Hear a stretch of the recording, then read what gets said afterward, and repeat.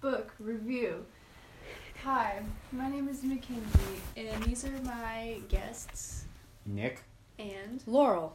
So today we are going to be talking about consequences within The Visit. So jumping off, our first question is, in what way does the playwright involve consequences in the play? And if so, what types? You want to start off, or?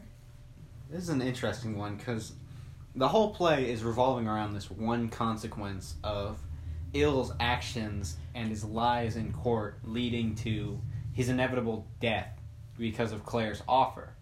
But it also kind of encompasses the moral consequences of the town while it's at it, because it includes the degradation of their morals and the weakness that it shows through, like, how they end up killing him and claiming that Claire was only doing it for justice, when really they were doing it for pretty clearly revenge. Yeah, or not even revenge. They just want to justify, or at least that's how I read it, is that they want to justify their actions. They don't want to think that they're wrong.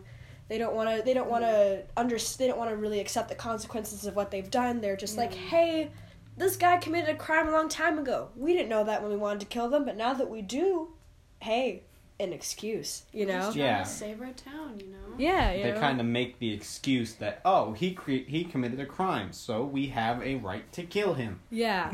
When actually they just want the money. Yeah, they just want the money. money. And I don't even think they want the money for bad reasons. They're poor. They're down on their luck. They have no chances in the grander scheme of things. Yeah.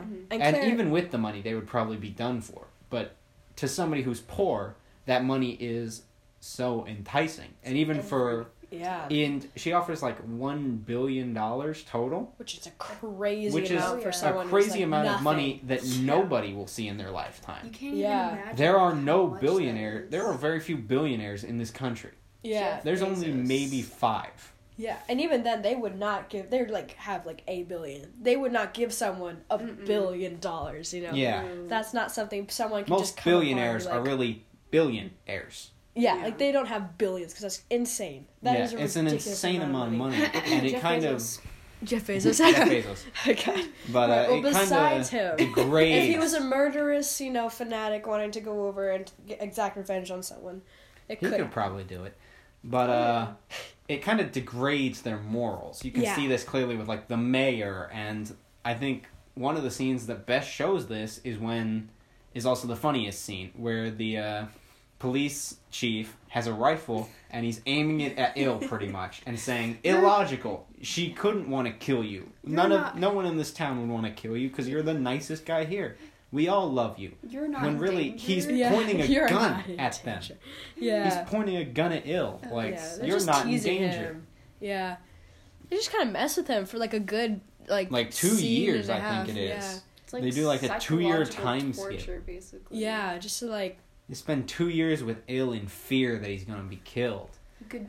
Someone could kill him at any second. Basically. Yeah. It's terrible. And I feel like the whole town is also having this moral dilemma with themselves about who's going to finally be the one to do it. Yeah. Because they don't want to feel like they are the ones killing him. Yeah, they don't want to be the bad person. They want to be. They want to be able to point the finger and be like, "Oh, I didn't do anything bad.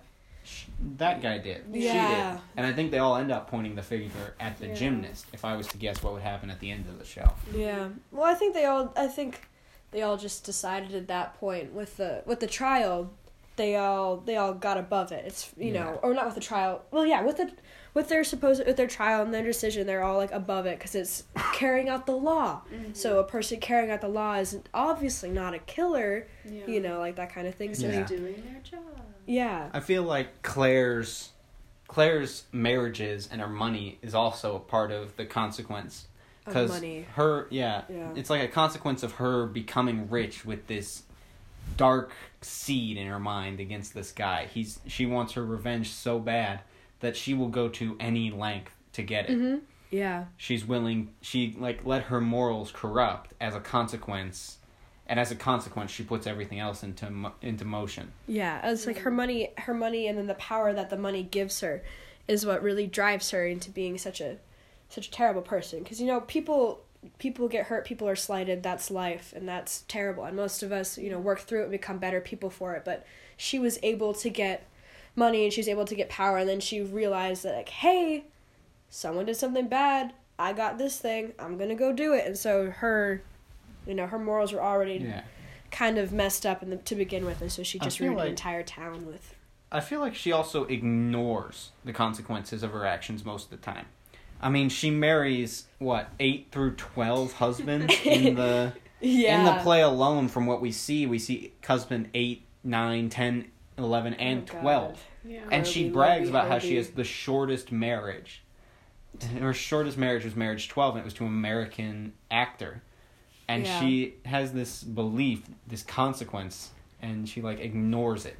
Yeah. And also another really strange thing throughout the play, as far as, the consequences, she doesn't...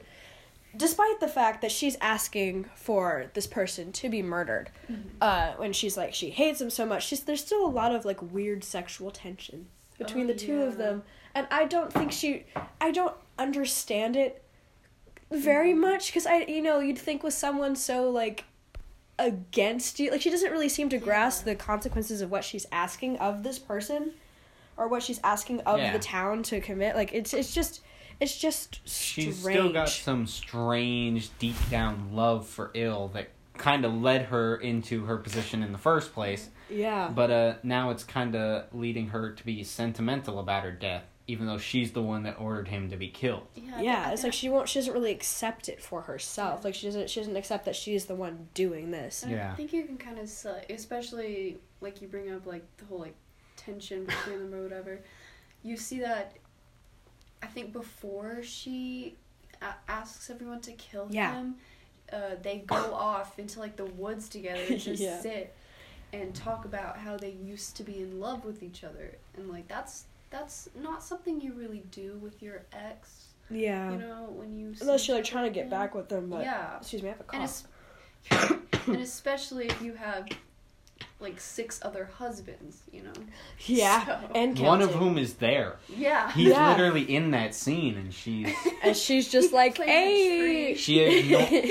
No, that's the fourth man. Fourth man plays a tree. Oh, yeah, we can't forget about fourth man. Yeah, everyone loves fourth man. Yeah. The best character. To me, best character was third man. Third man, of course. How could we forget?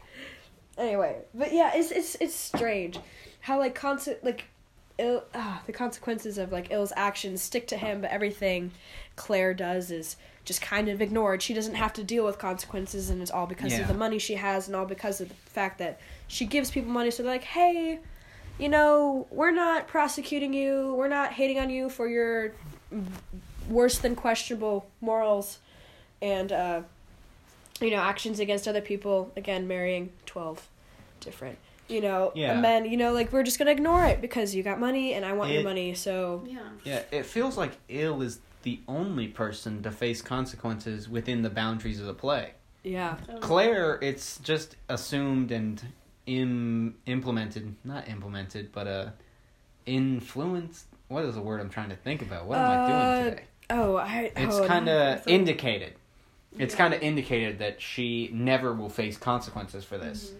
The entire town is covering up... Insinuated, that's what it is. It's insinuated that the entire town is covering up for her.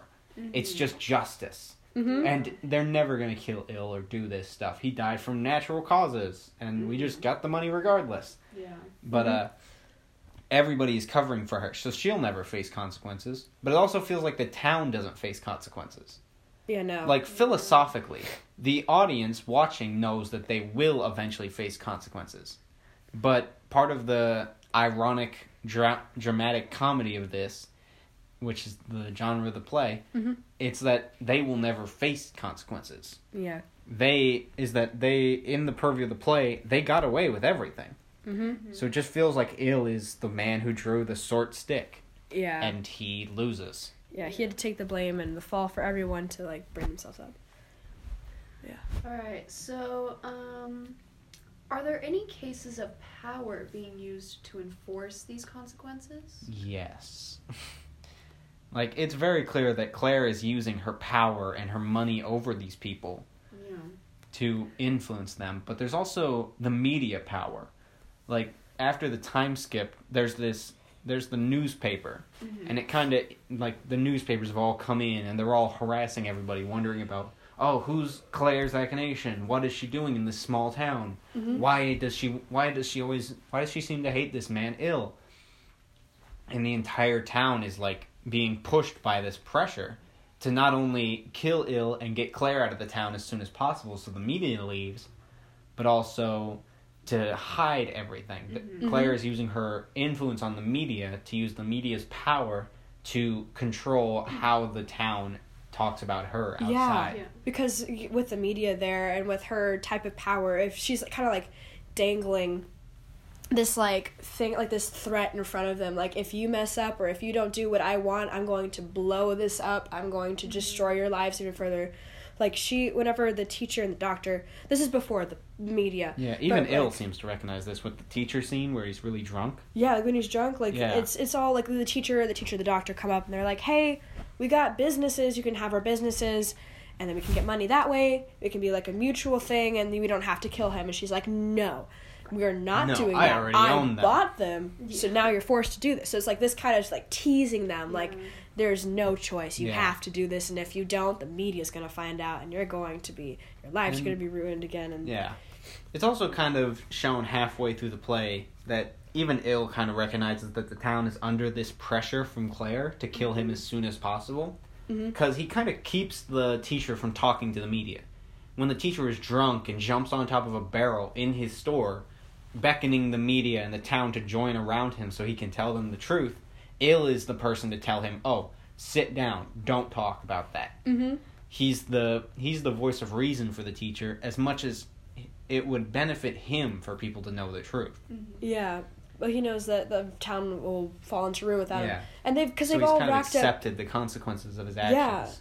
Or the consequences of the town not wanting to stand up for him, because they've all racked up so much debt in his store. Because they all say that they won't kill him, but they all go in and then they're like, hey, it's on my tab, you know, credit. My nice new yellow shoes. Yeah, I'm gonna buy a new car. Everybody has yellow shoes, and everything's brand new, and everybody's rich all of a sudden. Even though no one technically has any money. Yeah. They all just expect that he will die at some point and that they will get their money. And so he just, like you said, accepts his fate and is just waiting, just to die any moment, which is kind of sad, but... I think this is also kind of influenced by Germany's position after World War I. Yeah. This idea that the U.S. will come and save everything, represented by Claire. They'll help the Germans out. They'll give them credit that they don't have to pay back somehow, or that they'll make money for them and give them money and save their government, is just kind of the idea of post-World War I Germany, when they were in this economic depression. Yeah. Even before the Great Depression. So Claire's just kind of representative of the U.S.'s power and money. And the small town is Germany as a whole. Yeah. Yeah, it's really interesting. I wonder... Oh, sorry. Oh, no, I was just... Yeah, you could do your question. No, it was just Let kind the of host funny. speak. Of course. Funny how, even Claire specifically mentions that, money can buy anything, basically. And, whoever has the money has the power. And so, she thinks that she can control anything. Yeah. But, the fact that no one steps up to do anything, not even the police. Yeah. Which, the police, literally, they're police of the town. They could arrest her at any moment and then just be like, hey, don't do this, They don't even step up. Just her confidence and her absolute surety and the fact that no one will question her and that no one will do anything is really what gives her, it's really what gives her all of her strength. So she's kind of able to avoid the consequences of her actions using her power against the town. Yeah. And I think you could go a lot farther with the idea that Claire is representative of the U.S. in this idea. It's one way of interpreting the play. There are a million different ways. But she's using her power. She's buying up industry. But she's also making them go against certain groups, as any country would if they have influence over a less economically helped country. If if a big country is helping you economically, your country is going to be more disposed. Yeah, I know what you mean. Yeah. You're going to have a disposition against whoever that country is against. Predisposed, yeah. Predisposed, that's what it is. I mean, I think, well, also, you become dependent on the money, or they become dependent on the power and the support of the other country. So even if they didn't want to, if they were to say no, like, again, if the town was to say no to Claire, then they would be getting rid of their only source of income, their only source of hope in surviving after World War I, when they were basically told that they're going to be drained financially, where they can't, like, or no. They were down because they were in the Treaty of Versailles and lost a lot of money. Yeah, they were going to be drained financially. They had nothing. They're so severely in debt that anyone, even saying that they're going to help them makes them extremely dependent on what's happening. The country or whoever has complete and total control over the people. And there's no... And I think that's kind of representative by the credit as well. The town has accepted this idea that they're going to be dependent on the billion that Claire promises. They are dependent on that, and they understand that, but they don't admit to it. It's kind of like that idea of civic pride or country pride.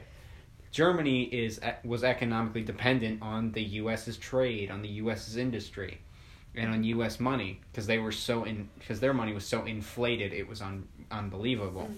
But they were so dependent on it, but they still had this idea of German pride.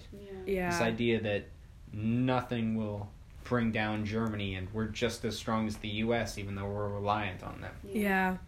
And I wonder if this is supposed to be a reflection of like America and Germany, if anyone in the town was to stand up to Claire and get enough support behind them, if there would be Hitler. Yeah, like I wonder if that's probably why they wouldn't. See, I don't think that's the playwright's intention, because if I remember correctly, The Visit was written before the Nazis came to power. Yeah, I believe it was written in that short period between World War I ending, Treaty of Versailles being written, and the Nazis coming to power. So I don't think it's supposed to be this, but through our modern interpretation, we can kind of see that. We can see all the elements coming together to build up what will eventually happen. Which makes the playwright a time traveler. Yes, 100%. All right. Just warning us all. Thank you so much for listening. Tune in next week to when we review which Minecraft book has the best hacks for building your survival bunker. Beautiful. Thank you so much for listening. Sponsored by FlexTape.